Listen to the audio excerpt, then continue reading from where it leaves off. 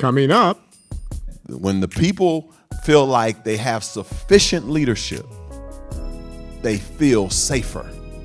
They feel like they'll be guarded and protected. We have to understand that.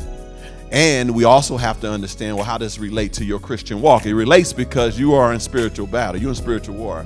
I don't care how good things feel right now. You got to understand that you're in spiritual war.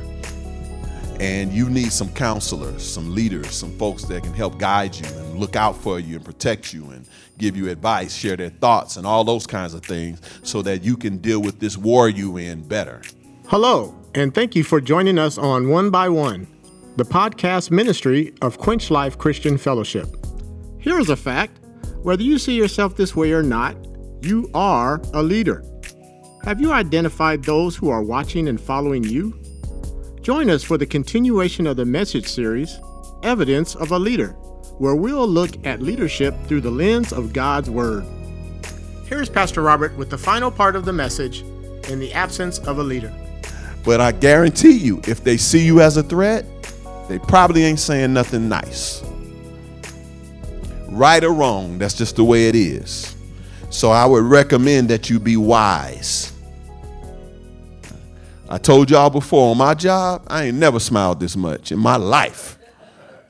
I'm telling you, I'm serious. I ain't never smiled this much. I'm not a natural smiler. That's not me, but I'm turning into one. I'm serious because I know, I come from Serenity Park, East Oakland. And if I let it out, you can see it in my walk. You can hear it in my talk that I came from where I came from. It's, and I had somebody tell me some years ago, and I didn't realize this because I was talking to them about some interaction I had and how people was treating me. And they was like, Rob, you don't realize you are a threat. Look at you. You're tall. Your voice is heavy. Your walk, the way you walk. And I was like, oh, really? Because I didn't see myself as that. And I always wondered why people call me Big Rob. I don't get that. I don't feel like I'm big at all. But everybody, hey, what's up, Big Rob? I'm going like, I told you, I think I told y'all, I was little. When I was 13, I was 4'11". Well, when I was 12, I was 4'11". Yeah, and then came that growth spurt thing. Exactly. I told y'all about that. At the age of 14, my growth spurt kicked in. I was always known as Lil Robbie up until I was 14. Everybody called me Lil Robbie. Then my growth spurt came, and now all of a sudden, so understand, for the first 14 years of my life, I'm thinking I'm little. So when somebody tell me Big Rob, I'm going like, what you talking about?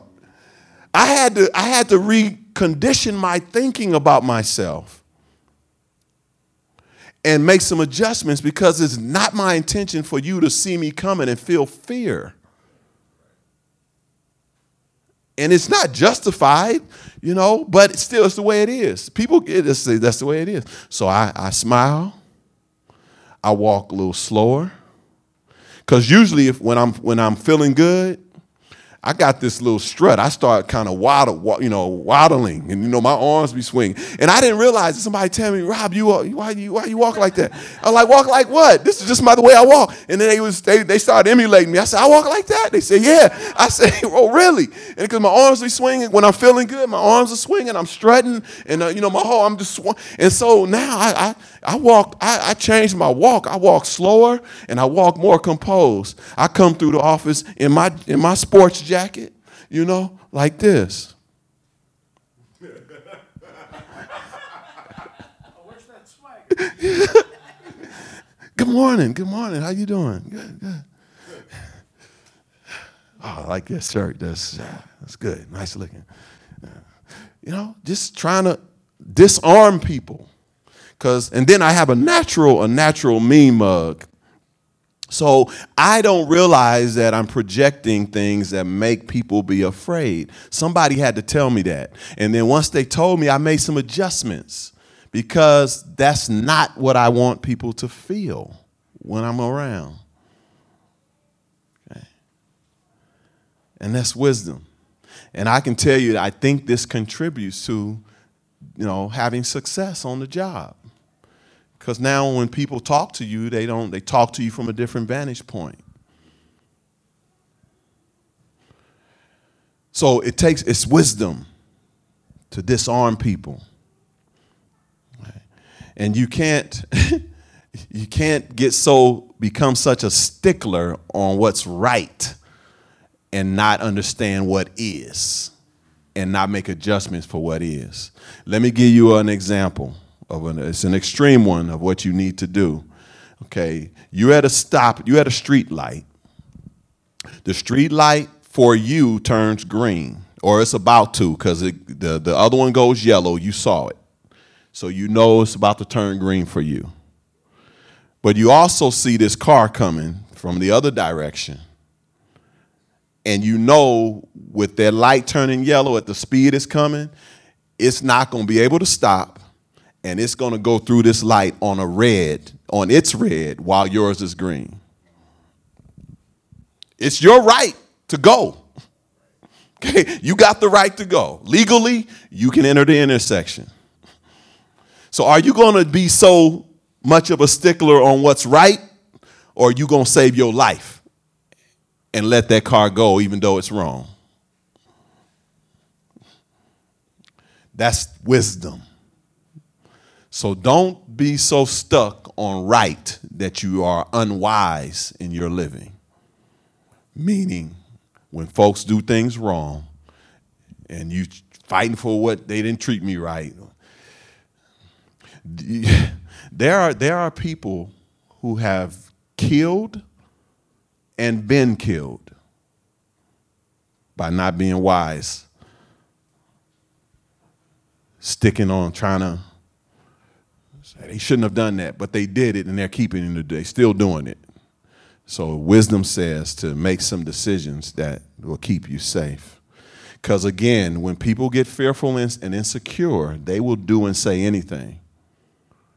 And some of that can negatively impact you. So we have to be wise. And that's what happened here. The king is fearful.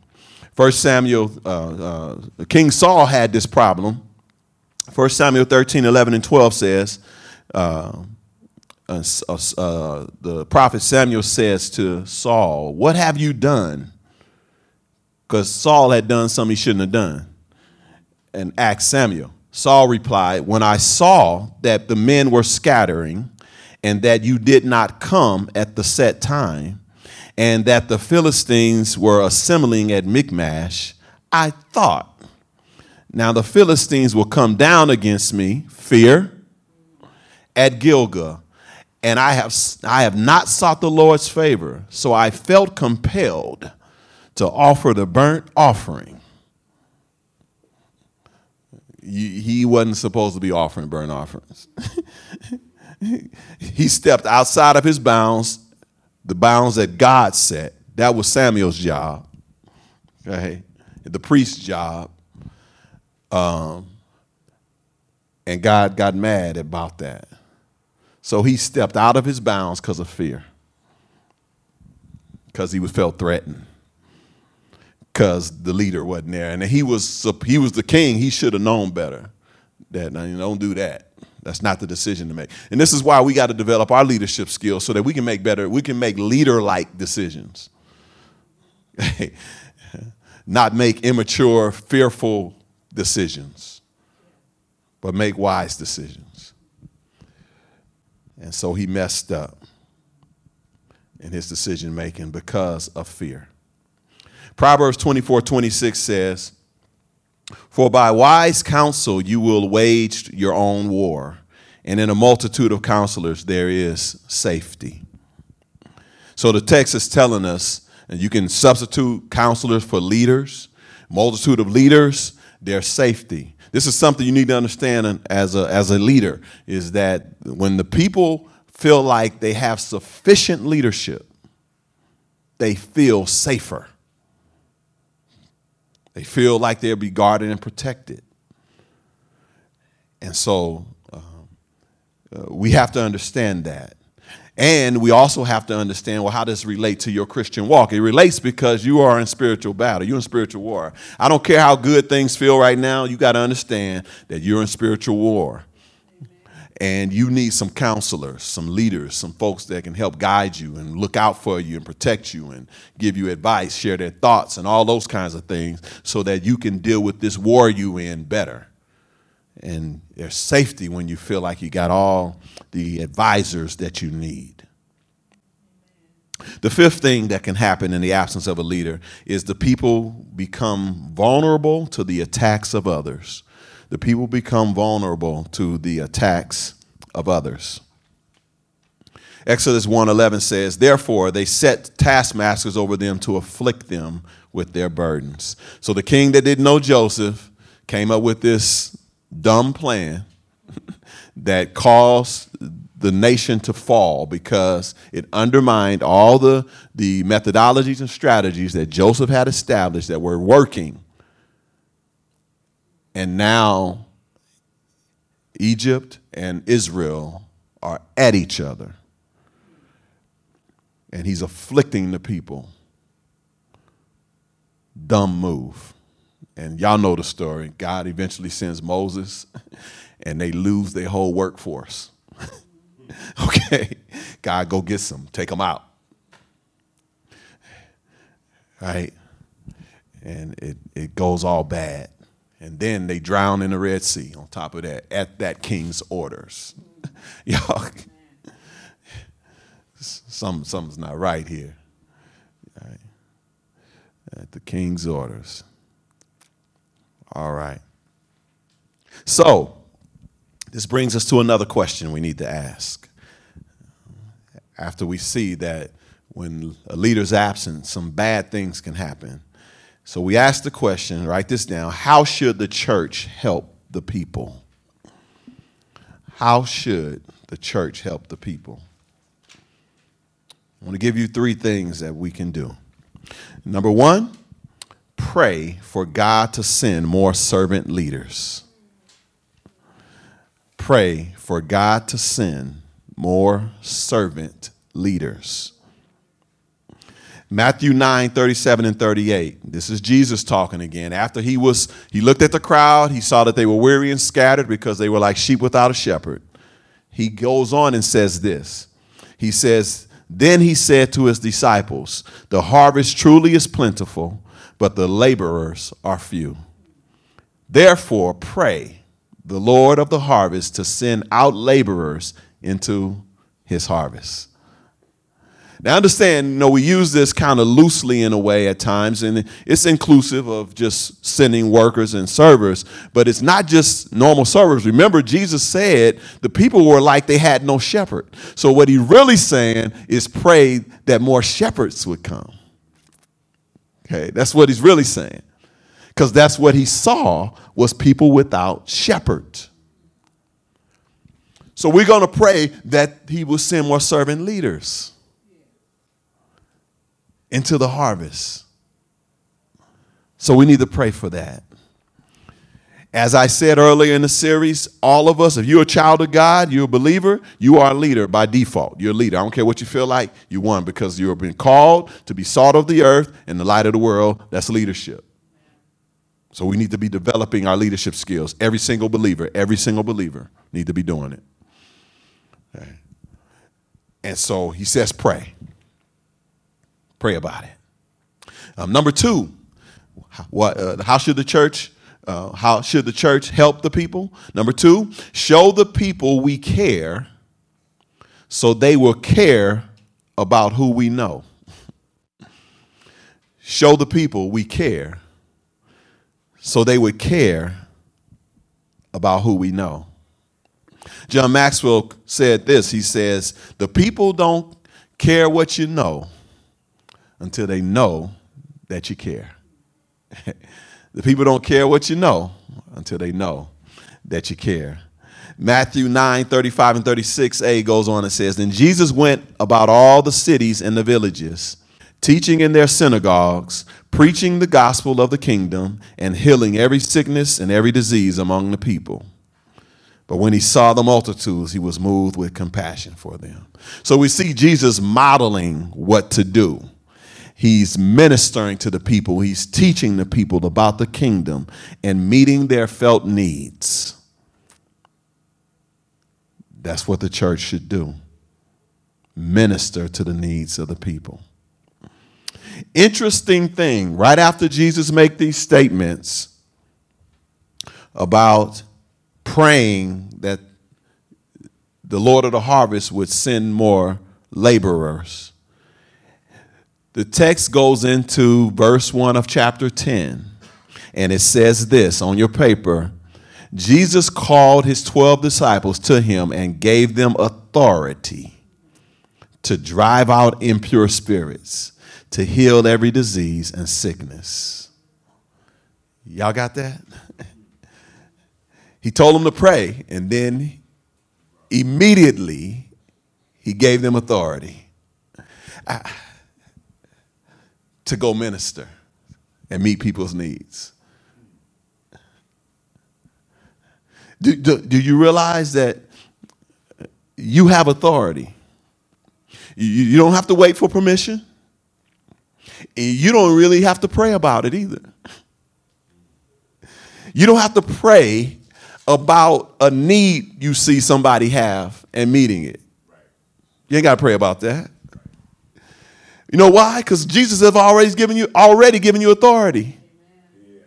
He's already given you authority to minister to the needs of people. Right? You have it. And then verse 7 says, Jesus said to them, as you go, proclaim this message. So as you're ministering to the people, proclaim this message. The kingdom of heaven has come near. Minister to them and give them the message that the kingdom of heaven is here. It's near. Heal the sick, raise the dead, cleanse those who have leprosy, drive out demons, he says to them. Immediately after he told them to pray for more workers, he authorized them, he deputized them, he gave them the power to go out and minister to the needs of these weary, scattered folks, these helpless folks, these folks that didn't know what to do or where to go. He said, go minister to them. I asked you earlier, have you seen it? You didn't answer, but I can see on your face, like, yeah, I've seen it. Go minister to the people. Meet their needs. Tell them about the kingdom. This is what Jesus says. He's given us authority to minister and proclaim the kingdom of God. And number 3, how should the church help the people? Number 3, use our God-given gifts, abilities, and resources for the cause. Use our God-given gifts, abilities, and resources for the cause. Jesus says in that same conversation in Matthew 10:8b, he says, freely you have received, freely give. Freely you have received gifts, abilities, resources. You've been given it freely. See, some of y'all might say, I don't know my gift. I don't know what I have. I don't know what I receive. Let me help you a little bit. Just help you a little bit. Don't overthink it. Don't overthink it. And I'm gonna tell you why you don't overthink it. Because James 1:17 says this: every good and perfect gift is from above, coming down from the Father of the heavenly lights. Let me help you a little bit. You freely give, for you've been freely given, freely give. Freely you have received, freely give. The text says every gift, every good gift came down from God. You need some more help? You still don't see what you got, what you have received yet? You don't know what you received? Anything that you would call good, anything that you have that you would say, okay, it's good that I got that. I'm going to say that again. Anything that you have that you would say it is good that I have it came from God. Freely you received, freely give. Let me list a few things for you that you could give, that you have that I think you would call good. Number one, a sound mind. A sound mind. Huh? You got that freely. You didn't generate that yourself, and you ain't keeping it yourself, because you can lose your mind, at any time you can lose your mind. Okay? You could lose your mind. And some of us have, have lost our mind, and we glad it came back, Yeah, I told you, I had 3 brain surgeries a couple years ago. And my family tell me, because I had this blood pooling in my head, a subdural hematoma. And I was losing my mind. They would talk to me and I would hesitate. I wouldn't talk back. I was walking slow. My mind, was, I wasn't remembering stuff. Just, y'all hear what I'm saying? Oh yeah, it could have been lights out for a brother. Could have been lights out. Had 3 surgeries. After the first one, my family said they noticed right away when I came out of surgery and I came to, I was back to my old self. They noticed it right away. But then some hours later, when the blood came back into my brain, they saw me drifting back to that other person. And they said, something's wrong, doc. They went and checked me. They found out, the blood was back. They had to go into surgery again. Came out again, back to my old self. And then 2 days later, they started noticing signs, and the blood came back again. And they were saying, Doc, what's going on? I was losing my mind. So I know what it's like to lose your mind and to get it back. My family know what it's like to love somebody who's lost their mind and got it back and lost it again. Sound mind. What about a pleasant smile you got? Pleasant smile. Everybody tell you, I love your smile. Beautiful smile. The dentist say, your smile is good, give you a good report. Oh, so use it. Use your good smile. Smile at somebody who's going through some hard times. Give them a pleasant look. You would call it good. You smiling all the time. You doing selfies. Always smiling at yourself. Smile at somebody else instead of at yourself. Because you calling it good, obviously, because I see it on you posting it all the time. So show somebody that. Share it with somebody. Bless somebody with a wonderful smile. Anything you would call good, use it. Freely you received it. Freely give it. What about able hands and feet? The fact that you can use your hands and walk around. What about a working car? What about eyes that can see, ears that can hear? The list is long. You got a lot of good stuff that you can freely give because you freely received it. And then in addition to that, if that wasn't enough, God says, I'm going to give y'all something special. Each and every one of y'all who call you, who's a child, who's my child, I'm going to give you something special from me, a special gift. They call it gifts of the Spirit. He said, I'm going to give you a gift from the Spirit. Special gift. Every believer got at least one of them. And Romans 12:6-8 says, we have different gifts according to the grace given to each of us. If your gift is prophesying, then prophesy. What you waiting on? Then prophesy. It goes on in accordance with your faith. Prophesy. And verse 7 says, if it is serving, then serve. If God has given you the gift of service, serve. It goes on. If it is teaching, then teach. What you waiting on? Teach. I've already authorized you to go do it. Then it reads on. If it is encouragement, then give encouragement. Y'all see the thens? He said, oh, you got the gift? Well, then do it. You got the gift? Then do it. You got the gift? Then do it. You don't need to. You've been authorized already. If it is giving, then give generously, it says. And if it is leading, do it diligently. If it is to show mercy, do it cheerfully.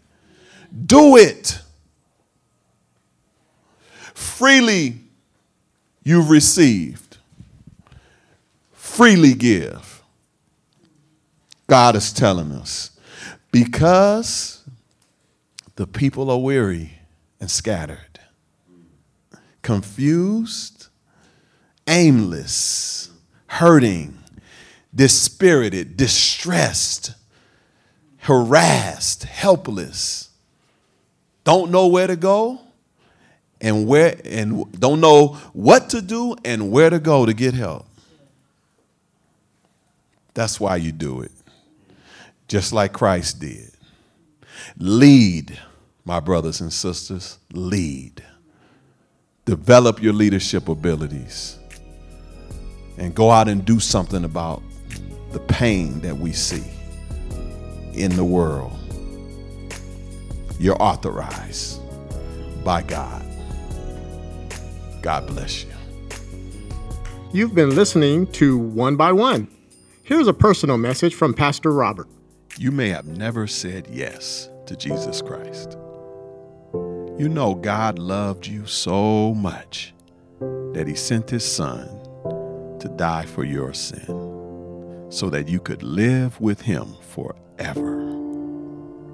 If you're ready to say yes to the love that God showed, pray this prayer. Lord God, I admit that I sinned against you. I've made some mistakes in my life.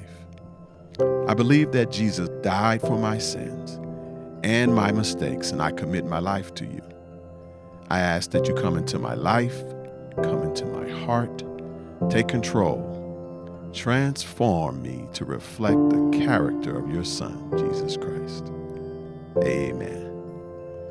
If you prayed that prayer, I want to personally welcome you to the family of God. And I want to encourage you to connect with the church near you so that you can learn more about Jesus, grow closer to God and to other believers. God bless you. To learn more about Quench Life Christian Fellowship, visit quenchlife.org. You can follow us on Facebook, subscribe to our YouTube channel, and connect with us on LinkedIn. Also, follow us on Twitter and Instagram at QuenchLifeCF to receive regular words of encouragement and ministry updates. Join us next time. Leave a legacy that is approved by God. I hope you're thinking about your legacy leaving right now. So whatever you had in mind, I don't know what you might have already written some things in your will that you was going to leave and to who you was going to leave it to. I think you might need to hold on to that until this message is done so that you can run it through these guidelines and see if it fits into the guidelines here. But I would hope that whatever you're doing, that you sought God's approval. Thank you for listening.